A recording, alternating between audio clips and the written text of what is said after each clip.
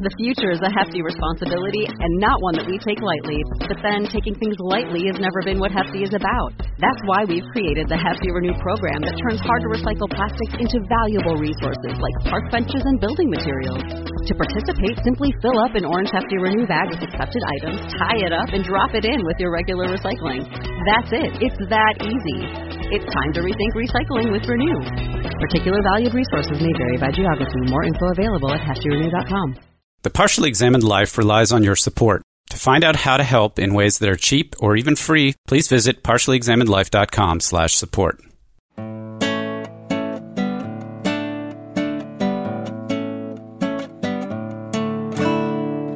You're listening to The Partially Examined Life, a podcast by some guys who at one point set on doing philosophy for a living, but then thought better of it. Our question for episode 194 is, what is truth? We're focusing on the work of Alfred Tarski, reading his 1944 article, The Semantic Conception of Truth and the Foundations of Semantics, plus Tarski's Theory of Truth by Hartree Field from 1972, and Donald Davidson's essay, The Folly of Trying to Define Truth from 1996. For links to these articles and other information, please check out partiallyexaminedlife.com. This is Mark Linsenmeyer, materially adequate yet formally deficient in Madison, Wisconsin. This is Seth Paskin referring to Seth Paskin in Austin, Texas.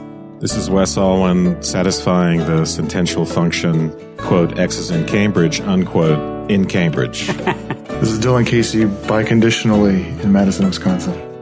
There is an X such that... I was going to do air quotes, but then Wes did it so much better. So we had all of truth to pick from, and this is what I picked. I knew by the time we got done with it why you picked it. Tarski seems to be the guy, right? Since the 1930s. He's like the stake in the ground as far as 20th century discussions. It seemed, at least in the secondary literature that Wes referred us to. Field, of course, is referring directly to him, but Davidson, right? He talks about other people, but Tarski keeps coming up over and over and over again. Yeah. Tarski comes up so much in analytic philosophy, and this idea that he's given a sort of metaphysically neutral definition of truth that kind of serves as a starting point for other debates. That's very common. Even in this book I recommend all the time on Nietzsche's On Truth and Philosophy, Maud Marie Clark uses the Tarskian definition of truth as sort of the neutral beginning point. I think the example that you gave at the time is just whatever your definition of truth is, it has to fit the description that the sentence snow is white is true if and only if snow is white.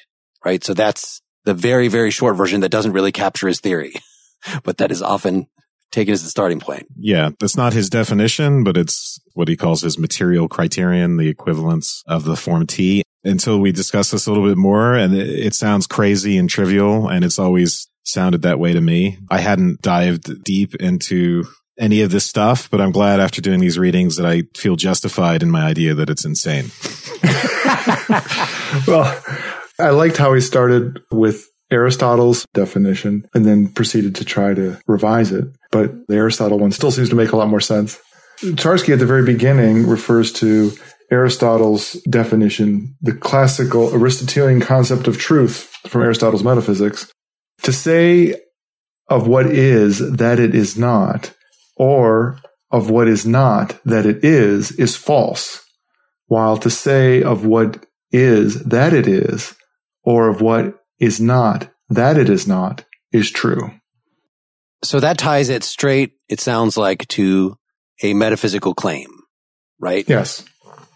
Because of all those ises. Yes. It sounds like then truth should have something to do, like you have to have a metaphysical theory before you know what truth is. So you might think that you're a realist, so that there really are things out in the world, and then a statement is true if it's an accurate description of the way things out in the world are. Or if you're an idealist, you think everything is just in your head. Well, I mean, what does that mean? It has to be something more complicated that the sentence is true if it corresponds with the ideas that are in my head, but the ideas then have to be described. You know, idealism always has this problem of how do you account for objectivity. Truth is sort of indelibly tied to some form of objectivity. And so whatever metaphysics it is, as long as it has the capacity to talk about objectivity, then you can talk about something being true or not true. Yeah. So who knew Bill Clinton was the great critic of Aristotle when he asked what it means? It depends on what is. Right. And Mark, when you say objectivity, We just mean mind independence, right? Not even necessarily, because the way I was just describing it is if you're a idealist and you think truth is in the head. Independence from our particular minds. Okay. So from any individual person's mind. So the way Berkeley grounds his idealism, for instance, it's ultimately God's mind is the sort of, instead of the material world, we are measuring things against what's in God's mind. And instead of being affected by material objects to have certain perceptions, God is just putting those ideas in your mind. And that's sort of the most extreme version, at least as far as I can tell. There's a kind of gradation, right? Going to idealism in that direction versus realism. Yeah. So the most famous, Mark, as you mentioned, the one that we've dealt with a lot in our analytic philosophy podcast is this correspondence theory of truth, where a true proposition or belief or sentence in some way corresponds to a fact or state of affairs in the world. And what corresponds means, right, can be more complicated than you might caricature it. It can be about a certain kind of structural isomorphism, which I think is what early Wittgenstein was thinking about, the way in which propositions are structured, matching the structure of the world. And you have to imagine here sort of a network of the most primitive propositions, and then they're all linked together into more complex propositions, and they match the texture of the world, where the facts, atomic facts, are built up into more complex facts in exactly the same way. And you can sort of lay that one fabric over the world, let's say, and have them match up. So the fact would be the metaphysical object, and then it would be the sentence or proposition, the thing that is fundamentally in your mind or that people talk about, people express, let's say. That is the thing that has to correspond. You can't say the fact is true. That's redundant. The fact is not a metaphysical object, Mark. The fact is something having to do with the world. The whole idea of correspondence is that there's a relationship between whatever we take to be the content of our consciousness, whether we call it propositions or beliefs. Propositions aren't contents of your consciousness, but we should get to that. Every single thing one of us says is problematic. Go ahead, Sam. That's right. I think every single thing you guys have said, there's been somebody who said it, at least according to the Stanford articles. Yes, exactly. So maybe let's abstract a little bit from it and say, look, there's correspondence theories of truth. There's coherence theories of truth. There are different flavors of attempts to define what truth is that are coming out of long tail philosophical tradition and also simultaneously what's happening turn of the century, let's call it. And so Tarski, even this is problematic, right? Is that Tarski thinks he's cutting through the swath and giving like a very clear non-metaphysical, non-correspondence, non-coherence theory of truth, which is why he calls it the semantic theory of truth. But at the same time, he's a mathematician, and so he's not really that wound up about the metaphysical or philosophical consequences of what he's doing either. He's thinking more in terms of like set theory and other sorts of things, problems that he's trying to solve. I just want to say, as the part of this preparatory background we're giving, since we're talking about truth and we're going to be talking about truth as a property, we want to say what it's a property of. And over the history of analytic philosophy or philosophy in general, it's been treated as a property of different things. So yes, it may be a property of a belief, of my particular belief about the world. But when philosophers get to the point where they talk about propositions, we're in the realm of sort of quasi-Platonic entities. This is why Davidson says, we're not really comfortable with these things, propositions. These are the entities that, right, Mark and I can have the same belief, which is to say that we can have two different belief tokens that are the same in the sense we believe the same proposition, but the proposition would be one thing, not linked to, it's not psychologistic, in other words. It's not the particular thing in my mind or Mark's mind. In Tarski, he's going to talk about truth as a property of sentences, which on the face of it sounds like what it's not, which is like, well, sentences as in the markings on the paper or something like that, where a property of the sentence I'm speaking now is that it has the letter O in it. In fact, that's not what we mean when we talk about sentences in this context. We're talking about what we call interpreted sentences. So we are talking about meanings. So a property of this sentence that I'm speaking now is it employs the concept sentence, let's say. I don't know if that's exactly accurate, but you get the idea. I just think before we go into this and start talking about sentences, which we will, we want to give that context because it sounds weird. I can't resist throwing in here, if folks want to listen to, Seth and I did a close reading quite a while ago that's on the website on Heidegger's essay on the essence of truth. And I bring this up only because we just finished the whole St. John's. Our last episode was about, to really understand a concept, you have to go through its history. And Heidegger is one of the guys who did this exact thing in this way. And he actually, Wes was just saying, the conflict between some of the guys we're reading, it does refer to propositions or does it refer to sentences? It certainly doesn't refer to things. Like, that doesn't make any sense to say it refers to things, but that's actually what Heidegger's, to really understand the question of truth, the essence of truth, you have to look at it, the history of the word, and it was actually used first, he says, to refer to the genuineness of things. So like, is it real gold? Is it true gold or is it fake gold? And like, if that's the key to understand, anyway, these guys all would roundly reject that as, no, we're talking about semantics now. We're talking about the meanings of words, basically. You're saying that all these guys reject that claim about what truth is. You're not saying anything about the historical argument. Is that right? I'm not sure what to make of the historical argument. It's maybe something we can reflect on as we go forward here. Does it help to think about that we only use that term about propositions and sentences now because that somehow evolved from using it to talk about whether gold is real gold or fake gold? I don't find it illuminating, and I don't think Tarski would have either. Okay. You're making a crack at our previous podcast. That's what you were doing. I understand. Okay. So historically, this is a 1944 article by Tarski. We'll put aside the fact that Tarski starts with Aristotle. Just saying. Okay. There's a lot of historical things one could say. But as far as Tarski is concerned, yes, this article is from 1944, but this is actually kind of a later reflection, and it's more philosophical than he originally came up with this definition in a 1931 article, or 31 or 33. He wrote a few things at that time, and it was very much straight up just referring to artificial logical languages. In other words, it's an extension, if you want to go listen to our Gödel episode, or the one by Russell on math. Those guys were concerned. In fact, Tarski explicitly refers to Gödel's incompleteness theorem that in a consistent formal language, it's not possible that all the true sentences should be provable. He's actually going to use that insight to come up with a parallel one about in his own theory. And he is concerned with some of the same things that Gödel and Russell were concerned with, which is paradoxes. It's a problem if you have things like the liar's paradox where you say, this sentence is false.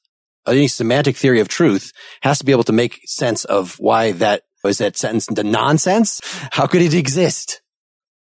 Well, you can't fully formalize the language, I think, is the problem if you allow for that paradox, right? And that's one of the keys for Tarski, right? Is restricting a language so that its structure is exactly specified. That's the way that you manage to get a way of dealing with truth that works, is you have to have it within a language whose structure has been exactly specified. And when I read that, and then I read other comments, that Tarski ends up being very important for people who are thinking about evaluating models and mathematical models and doing modeling in general.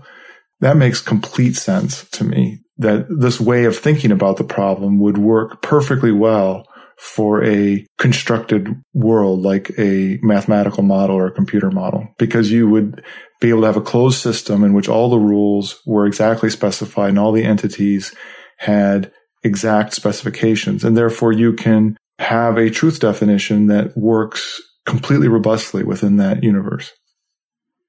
So to be exactly specified is to, quote, characterize unambiguously the class of those words and expressions which are to be considered meaningful, unquote.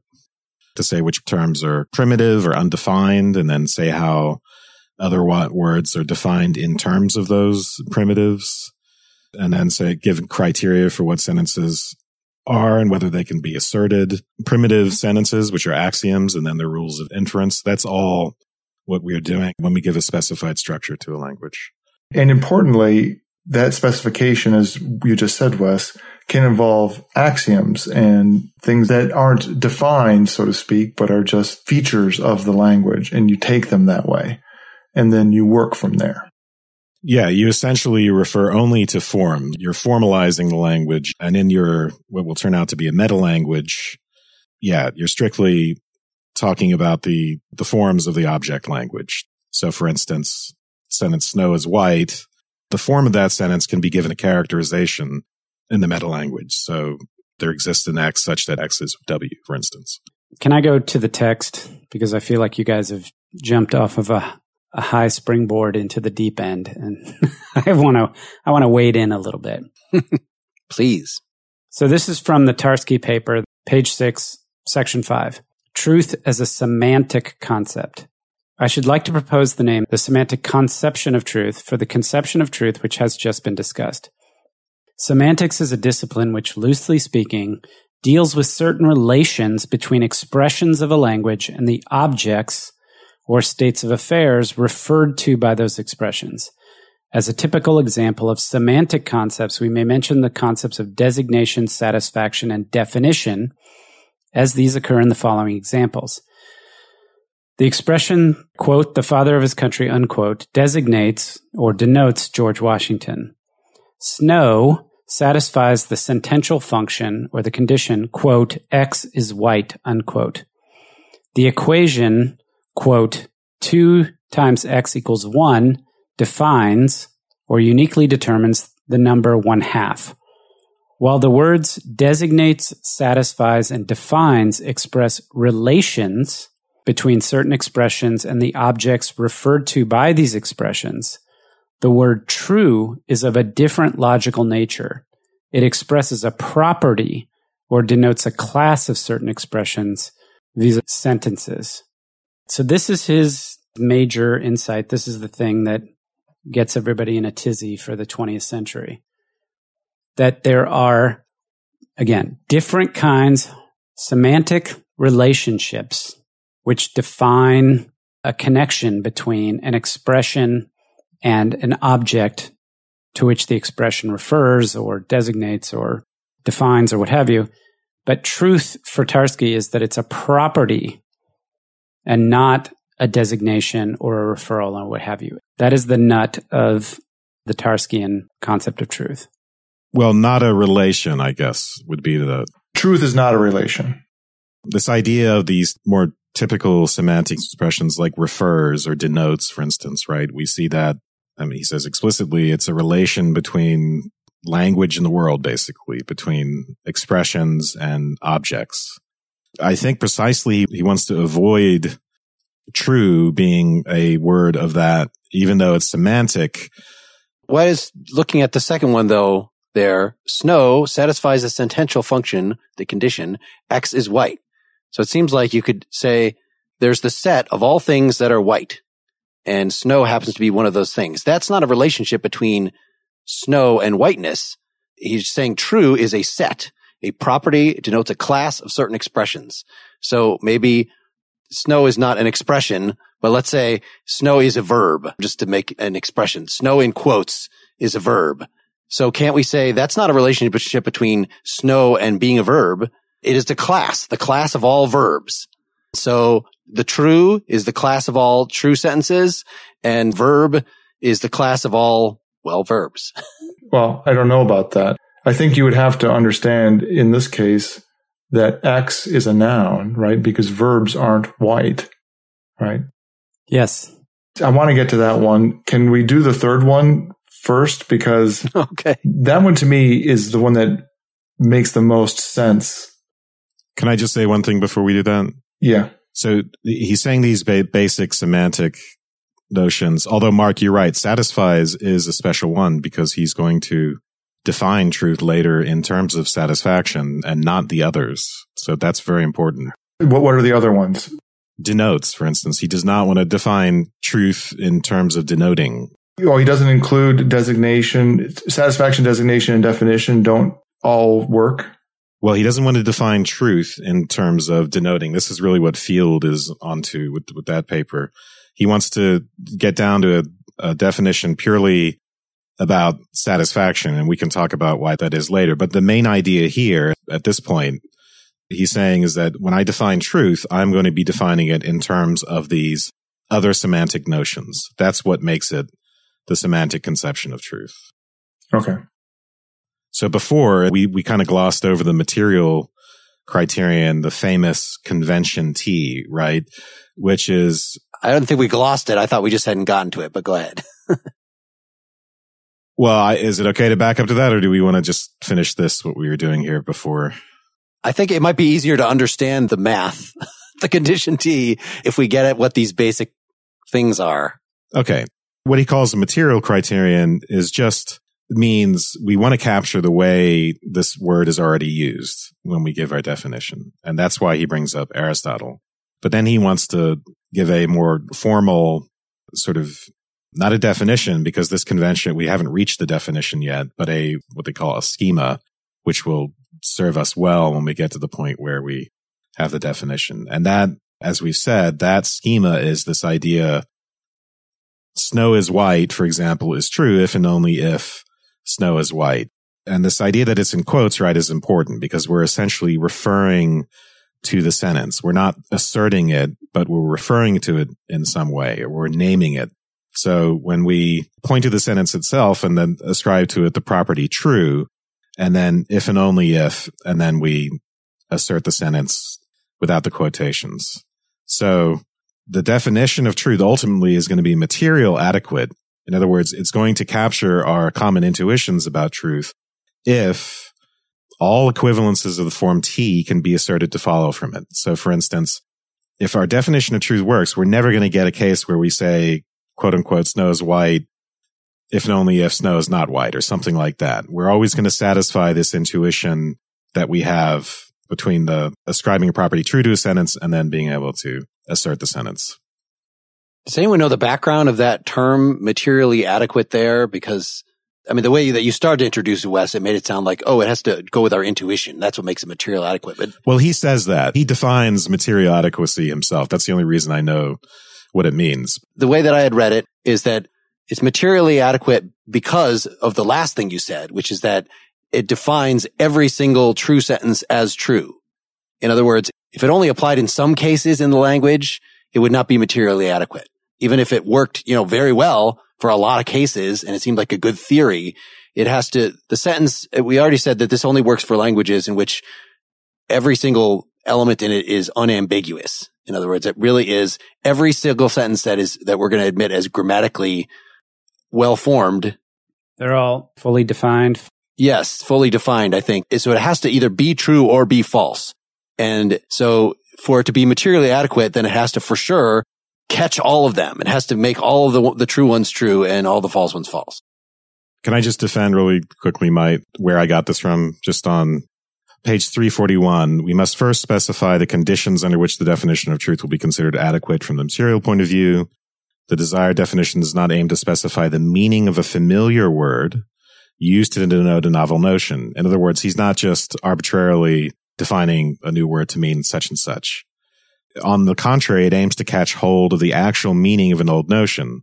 So material adequacy just means here, I'm not just arbitrarily defining something, I am actually trying to get hold of something that we already, a concept that we already use intuitively, or at least to satisfy that on some very basic level. I don't have to capture all of it, but I don't want to contradict that. I don't want to say something that is completely out of line, for instance, with what Aristotle said about truth. In some ways, he wants to preserve the piece of correspondence theory that we want to cling most to. Well, maybe that's saying it too strongly. Yeah, I know. It's hard to say. It seems like it, but he might object to that, but it does seem like that. There's a piece of correspondence theory that feels intuitive about it, that we want to say that something is true if it corresponds to reality. And that kind of intuitive sense is what I think that it seems to me that he's trying to preserve, but in notched down, right? He wants to remove the corresponding to reality part at all, make it metaphysically neutral. Yeah, the passage you just read, Wes, points out kind of what a frustrating writer he is. Let me just read that again. In order to avoid any ambiguity, this is like only, this is on page 1. This is like the second real paragraph of the whole thing. In order to avoid any ambiguity, we must first specify the conditions under which the definition of truth will be considered adequate from the material point of view. The desired definition does not aim to specify the meaning of a familiar word, blah, blah, blah. Okay, so that, in other words, you can see that the second sentence there as explaining what he means by a material point of view, or the way that I read it was that he was using material point of view as a technical term, assuming you already know what it meant, and then going on to make a separate point, though related, about how it's supposed to capture the familiar meaning of the word. So I did not see him as defining material point of view. I just saw him as using it there. And I don't know which of us is right, but I think he's a bad writer. The fact that we don't know that. He could have put a colon there, and then it would have been clear. It seemed pretty clear to me because he says material adequate and formally correct. And then he gives a paragraph about material adequacy. And then he says, secondly, we must determine on what the formal correctness of a definition depends. Just the whole structure of that section is introductory paragraph, materially adequate, formally correct, paragraph on what we mean by material adequacy, paragraph on what we mean by formal correctness. Yeah, well, see if you like this definition of formal correctness then. Secondly, we must determine on what the formal correctness of the definition depends. Thus, we must specify the words or concepts which we wish to use in defining the notion of truth. And we must also give the formal rules to which the definition should conform. Speaking more generally, we must describe the formal structure of the language in which the definition will be given. I guess that just sounds so weird because it's just not a way we're used to thinking. He's just saying we have to put it in the formalized language where that we have specified, and the way, you specify language is right. So just for listeners, the sort of prototypical formalized language is logic. And logic is formally specified in the sense that the formal adequacy of the definition depends on us performing this first step where we formalize the language that we're using and say what the words mean, say what the axioms are, say what the most primitive terms are, blah, blah, blah, all that stuff we talked about earlier. What we didn't do is motivate briefly before we get into the details here why anybody would care about a formal language unless they're just doing math. And this is a lot of, I think, what people reacting to Tarski are talking about. Tarski has some commentary on it later in the paper himself, but he's specifically saying this concept of truth that I'm about to give, this definition of truth, it is language dependent, and it only applies to these kind of formal languages that I've laid out. Later, he says, well, I think it should be able to extend to, say, specialized technical vocabulary in certain sciences. But natural languages might not work. Yeah. And this is just part because I think back in our old episodes, like our first Carnap episode and our Wittgenstein's Tractatus episode, we were talking about this desire that people had toward the beginning of the 20th century. Ordinary language is too messy. It gives rise to all these philosophical problems. What we need is clarity when we're actually trying to talk accurately about anything. Maybe we should not use ordinary language in its horrible histories that has stuff like that piece that I mentioned from Heidegger in it. We need to use formal systems. And then I guess the hope is we can kind of extend it out insofar as the ordinary language resembles the formal system. Then we can say something about ordinary language. But the goal is never really to say something about ordinary language. It's to get at truth through a more exact language than ordinary language will allow us. Just real quick. The reason why you don't use an ordinary language is because of ambiguity. They want to avoid ambiguity. So you want every term, every name to be unambiguous, to mean one thing and not the other. So a good example in English, given in one of the other papers, John takes grass, for instance, can mean that he's taking grass from the lawn, or it can mean he's smoking marijuana. The whole idea of formalization is to avoid all that ambiguity. You simplify, and you're not dealing with any of that messy stuff that we have in natural language. And in fact, Tarski's strong claim is that truth is a characteristic only of such formal languages. If you don't have a formal language that satisfies the condition of having all the elements uniquely specified. Well, you can't define truth. That was the point. That truth isn't a property anymore of it because you can't define it. Well, it can be a property, but you can't define it. The language has to be not semantically closed, right? And it has to be formalized, or otherwise you can't define it. I guess from Tarski's point of view, I don't know that there's a difference there, right? Between it not being able to be defined and it not being a property. Well, he's not saying we can't call sentences true in English. He's not saying, we can't assert that English sentences are true because it's not a formalized, non-semantically closed language. This is the point that's going to, maybe we should bracket off and talk about more later, is exactly the way in which he means that you can still talk about truth and the limits on which you have in a natural language. Because if it's not a formal language, it's not clear to me what it means to then be talking about it in a natural language, given his definition. Like, it's not clear. It has to be some sort of metaphorical extension. Yes, a metaphorical extension. Yeah, I mean by truth, this kind of thing. The formal language is kind of like a simplified model. And insofar as natural language resembles the formal languages, then yes, we can talk about truth in natural language. But that's not his business to actually, this is why the difference between early Wittgenstein and later Wittgenstein and J.L. Austin and the folks we talked about, there was a industry-wide shift from this formalization project to actually analyzing natural languages and try to make sense of the logic that is inherent in them rather than this normative logic of a formal language, that the relationship to natural language is by necessity unclear because natural languages are unclear and that's the point of them. This is a quote from Tarski, page 342, section 2. The predicate true is sometimes used to refer to psychological phenomena such as judgments or beliefs, sometimes to certain physical objects, namely linguistic expressions and specifically sentences, and sometimes to certain ideal entities called propositions. By sentence, we understand here what is usually meant in grammar by declarative sentence. As regards the term's proposition, its meaning is notoriously a subject of lengthy disputation by various philosophers and logicians, and it seems never to have been made quite clear and unambiguous. For several reasons, it appears most convenient to apply the term true to sentences, and we shall follow this course. Consequently, we must always relate the notion of truth, like that of a sentence, to a specific language. For it is obvious that this same expression, which is a true sentence in one language, can be false or meaningless in another. Yeah, so it seems like he's given up right here on the beginning of the paper on a general theory of truth that would apply to all languages, just because, the term proposition that's supposed to be, the thing that is expressed both by snow is white and Schnee ist weiß. That's too hard for me to understand. That notion proposition. People argue about that. Forget about that. We have to stay to something like a sentence that we can actually understand. So this is the logical positivist sort of attitude that is getting into his, what he considers to be a legitimate philosophical problem right at the beginning.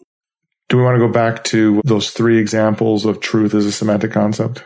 We read those three, and I said that the third one, which involves a mathematical equation, is the one that seems to be most plain and also, to me, reveals a lot about the way he's thinking about this problem.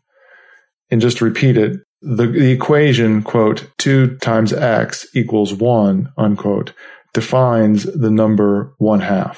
And I think that you could rewrite that in the same way as the previous sentence. You could say the number 1/2 satisfies the equation, quote, 2 times x equals 1, unquote. So to me, what's interesting about that is it plainly associates it being true, the truth statement, with the relationship between that equation being satisfied by a particular value, as opposed to saying that the truth is somehow some kind of relation that's embodied in the equation. Dylan, I understand what you're trying to get at there, but I think for Tarski, that's not exactly going to work. Unfortunately, the triviality of the sentence, quote, snow is white, unquote, is true if and only if snow is white, which is essentially what this snow satisfies the sentential function, quote, x is white, unquote. That relationship, this notion that snow is the x, and so white can be predicated of snow, is not the same thing as 2x equals 1 can be predicated of 1/2. That's why he's trying to make a distinction here. Because it's unique in the latter case? No, because it's not the same sentential function. Definition, 2x equals 1, is not the same thing as predication that shows up in the second example. It's not the same. 2x equals 1 is a sentential function. It's not a predication. It's like a standard example of a sentential function, just like x is white. How? Because the equals is the is. Pick up any textbook, look up sentential function. They're going to use the math example before they use the x is white example. And though it uniquely determines 1/2, In other words, 1/2 is the only answer you're going to get out of it. It is not the only one that establishes that definition. I can give you an infinite number of x's that will satisfy that equation. 1/2 is one of them, just like snow is an x that is white. So you're saying 1/2 and 2/4 and stuff like that? Yes, and many, many more complicated things. There's all kinds of things I could put in that x that will satisfy that equation. Isn't the point here that this is what Wes was saying about why we're using a formal language is because, we had in Frege the difference between sense and reference. We don't want to care about sense. We don't want to have problems like, is Superman the same as Clark Kent? Like, if Superman and Clark Kent refer to the same thing, they actually should be the same term. No, but all I'm doing is doing the same thing that's done in the previous line. Snow satisfies the sentential function that x is white. And I'm saying that 1/2 satisfies the sentential function 2 times x equals 1. Oh, okay. And I could say 4/8 satisfies a sentential function 2.x equals 1. But by the way, even if there were only one object that satisfied the sentential function, like x is Wes or x is Cambridge, it's still a sentential function. Yes, that's a good point to make, that it's not the multiplicity that makes it a sentential function. But it would define it if there's only one. Unless we want to say x is Wes, of course that's ambiguous. But if we want to say all the people named Wes, so in other words, x is Wes is like x is white, x is named Wes, then clearly, even if there happened to be only one Wes in the world, if you then had a kid and named him Wes the Second, then that shows that is Wes is not a definition. Whereas if you're taking Wes to define uniquely, that means anything else that falls under that would have to be you.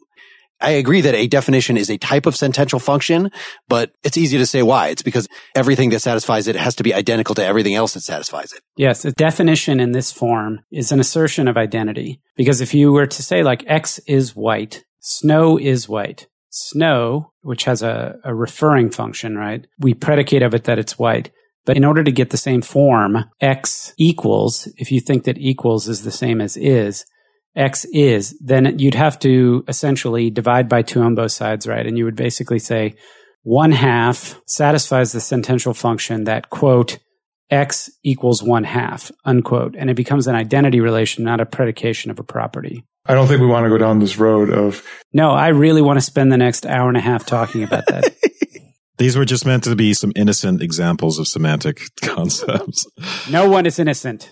It's good that we're dwelling on these because these are other two, Field and I think Davidson too, kind of dwell on what is the relationship between these things and true. These are in the section truth as a semantic concept, in the way that Seth actually just introduced it or reintroduced it, I think a little bit ago, was that snow satisfies a sentential function, X is white. Well, that's to say that it is true that snow is white. But he specifically is trying to give these things without using the word true in them. Even though you might look at it and say, look, these are supposed to express things that if you asserted them, you were taking them to be true. Or the expression, the father of his country designates George Washington, that is the same as saying it is true that the expression, the father of his country designates George Washington, or something like this. So you could accuse him of at least surreptitiously basing these on the notion of truth. You have to have the notion of truth before you have any of these. But the way he's presenting them, he's saying these are just examples of semantic concepts. True is also a semantic concept, but it is of a different logical nature. And as we said, he's actually going to base it on the satisfaction one, so that he derives truth from satisfaction, not the other way around. He doesn't derive denotation from truth or definition from truth or satisfaction from truth. Those things have to be all independently out there as sensible expressions, and then we can get truth. I agree with you, Mark, but that's why I like the math example in particular, for understanding what he means by saying that truth is a characteristic of that relation. You're not saying that it's true that it's 1/2. You're saying that what I mean by something being true is that phrase. We should just be careful because we haven't gotten to the actual definition of truth yet. I just want to remind listeners of that, because the actual definition of truth turns out to be even crazier than the equivalence T. Okay. It's mind-blowing. It's less obvious what it is in Tarski's paper than when we get to the other discussions of it. Before we move to that, I want to insert some comic relief, just because we have read some other quotes from him. So at the end of this section on truth as a semantic concept, he has these funny asides which I don't know if I've ever seen in papers before. Grumpy Tarski. Yeah. So the last paragraph on page 345. It is perhaps worthwhile saying that semantics as it is conceived in this paper, and in former papers of the author, is a sober and modest discipline which has no pretensions of being a universal patent medicine for all the ills and diseases of mankind, whether imaginary or real.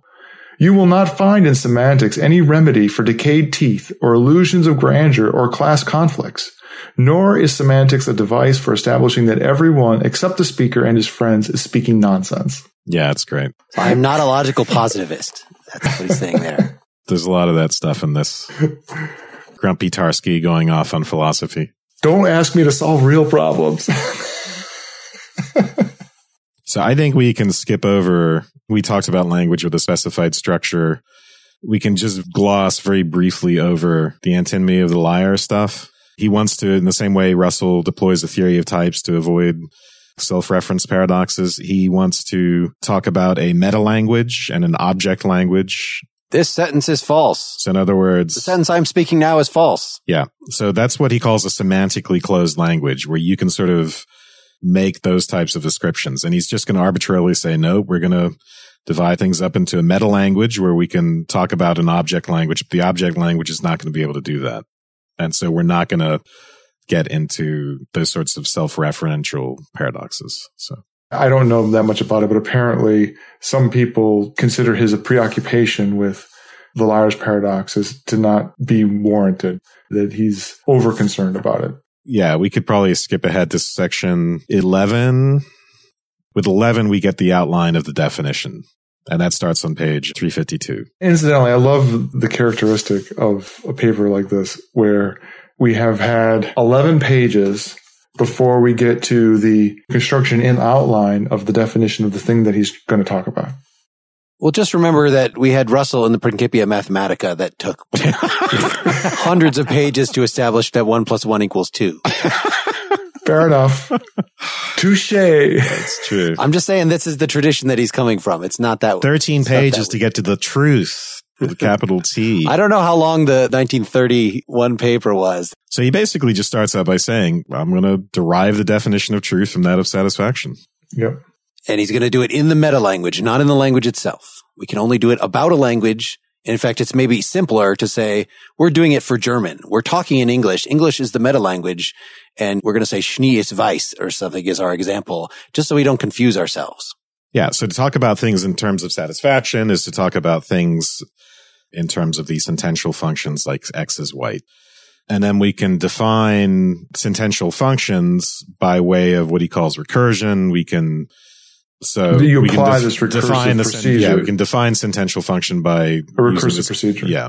We basically show how the most simple sentential functions, f of x, for instance, can be used to construct more complicated functions by way of logical operators like or and and. So I don't think we need to dwell on that. That's not that important either. But then we get to define satisfaction, where we use recursion again. We say which objects satisfy the simplest sentential functions. And then we give those logical operators again for the conditions of compounding the more basic ones into more complex ones. But to define satisfaction is basically just to say which objects satisfy sentential functions. So let's just give this example around page 353. We indicate which objects satisfy the simplest sentential functions, and then we state the conditions under which given objects satisfy a compound function, assuming that we know which objects satisfy the simpler functions from which the compound one has been constructed. So that's the recursiveness, right? If you're going to talk about a compound function based upon simpler ones. So he gives the example. We may say that given numbers satisfy the logical disjunction, x is greater than y or x is equal to y, if they satisfy at least one of the functions, x is greater than y, quote unquote, or x is equal to y, quote unquote. Yeah. At that point, we're talking about satisfaction in these general terms. We haven't yet said what satisfies a particular sentence, like snow is white. We've talked about satisfying x is white in terms of what objects are the extension of that function. But now we have to say, and this is the really interesting part, what it means to satisfy something which is already saturated, to use the logic, something that already seems to be satisfied in the sense that it already has an object in the variable. The variable's already been taken up by an object, like snow is white. What does it mean to satisfy something where the variable already seems to have been satisfied? Yeah, you might want to just say that doesn't make any sense because satisfaction only applies to functions. If it already says what the thing is, what the X is, then it's not a function anymore. So let me just read his words. Once the general definition, I'm glad you guys think this is as crazy as I do, but once the general definition of satisfaction is obtained, we notice that it applies automatically also to those special sentential functions which contain no free variables. That is to sentences. Yeah, they're very special. They're very special functions which contain no variables. Here's sort of the meat of the whole thing. It turns out that for a sentence, only two cases are possible. A sentence is either satisfied by all objects or no objects. Hence, we arrive at a definition of truth and falsehood simply by saying that a sentence is true if it is satisfied by all objects and false otherwise. In other words, the definition of truth, you get it in a particular language just by listing all the sentences of the language where there's satisfaction. It's not just that to say that snow is white is satisfied, I list all the instances of snow being white. I also point to the black cat and to the red car and basically everything in the universe. That's what this means. I give a list of every possible sentence and object, or really object, and I show that every object satisfies snow is white, which in other words means that I don't come across an object which contradicts snow is white. Did you guys get the same thing out of that? A good analogy for me was with the empty set, where you say the empty set is a member of every set. So in the same way, this finished sentence, which has no variables in it, it satisfies every single function. Or it's satisfied by all objects. Yes, exactly. Yeah. You try to put X is gold into snow is white, and hey, that fits just fine. There's nothing in snow is white that contradicts X is gold, so it fits. Well, if it's an object, it would be a particular piece of gold, I think.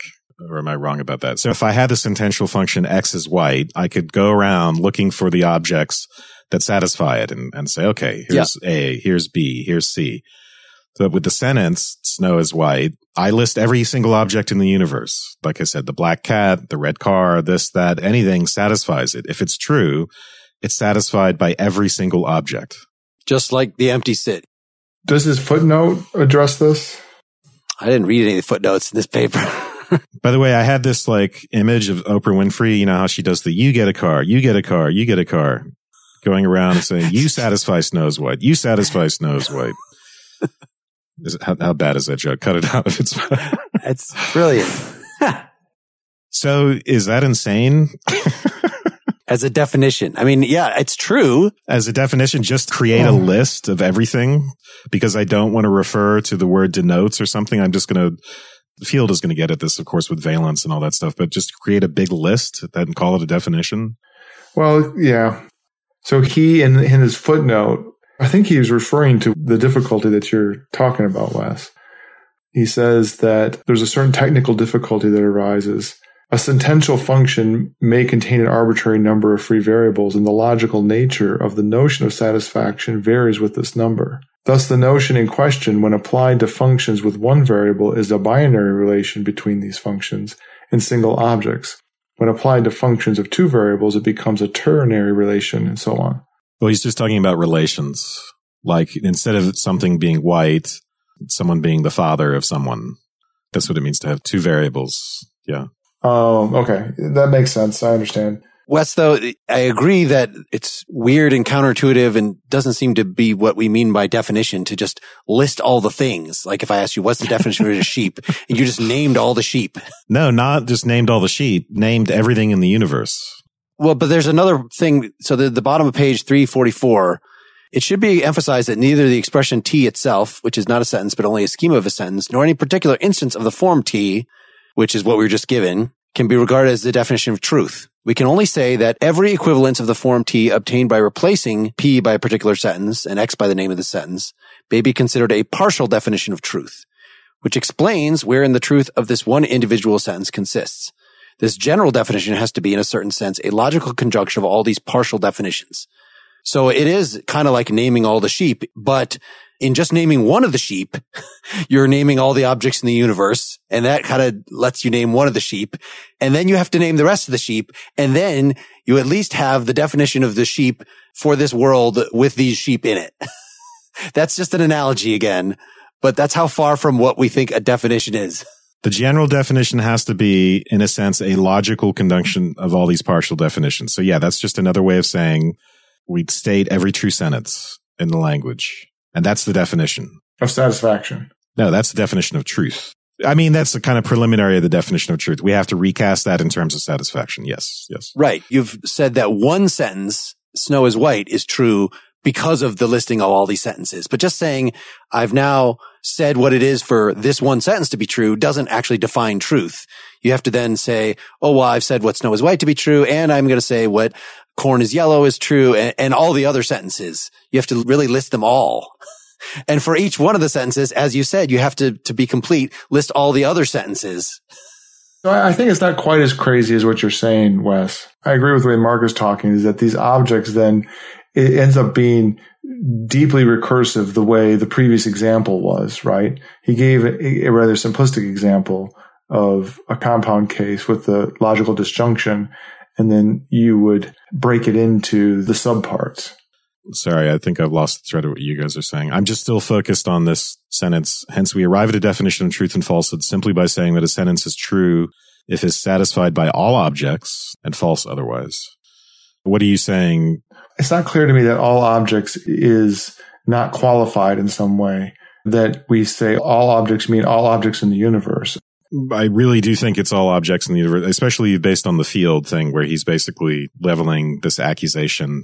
But say why you think it's limited when he says all objects. It's not. I guess part of it is that it just seems absurd otherwise. I mean, earlier we had something that amounts to a sentence is true if the condition in the quotation is the case and false otherwise. There's something about that makes sense. It's understandable, at least, as a way of talking about what you mean by true. I think the way to get at this is to think about being satisfied as not being contradicted by. I think that's the sense in which all objects is important here and does refer to every object. That way of understanding all objects being everything in the universe, that does make sense, right?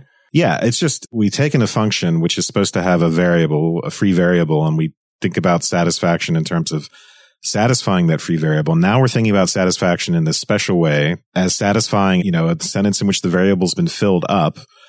And then, of course, everything satisfies it in this trivial sense. Of course, if it's already had the variable filled, then yeah, everything. But it would seem weird if that's really trivial. We filled it up and it's true, so everything else satisfies it.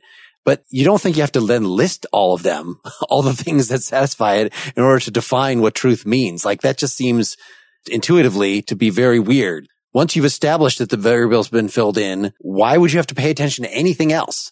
I think it's just because you don't want something else in the universe to contradict it, right? We're just saying what it means for it to be true. So what it means to be true is that nothing else in the world contradicts it. Is that part of it? Well, I don't know if you put it in that way. He's being very careful to say, well, what it means to be true here. He doesn't want to use these other semantic terms like denotes, or to say, hey, there's a state of affairs out there to which it corresponds. That's why we get this very shady approach here, which is trying to avoid as much as possible any of that stuff. So yeah, I think in the definition, I think if you were to say what it means for the sentence to be true is for the sentence to correspond to reality. That's the definition I might give. But I can't do anything like that here. I can't give any general definitional form here because like this general statement, a sentence is true if it's satisfied by all objects and false otherwise. That's the generalization. But normally I'm saying, what does it mean for some sentence S to be true for language L? And if I'm defining that, I don't know. I'm a little lost now, but maybe I was influenced by field and also this earlier thing that you read about the logical conjunction. So this is back to page 344. The general definition has to be, in a certain sense, a logical conjunction of all these partial definitions, where all the partial definitions are X is true if and only if P, or in other words, a partial definition of truth is Snow is white is true if and only if snow is white. That's what we call a partial definition of truth. And then to get the general definition, we create a logical conjunction of all the partial definitions, and the partial definitions are all the true sentences of the language. Okay, so that's his little preliminary gambit there. And of course, yes, he's not going to leave it at that. He's going to translate that into satisfaction, where we say the definition of truth has to involve the satisfaction by all objects. Anyway, I don't know. Let's call this the end of part 1. And then we'll consider the slew of objections next time, or become a partially examined life citizen. You can hear them right now at partiallyexaminedlife.com. Later.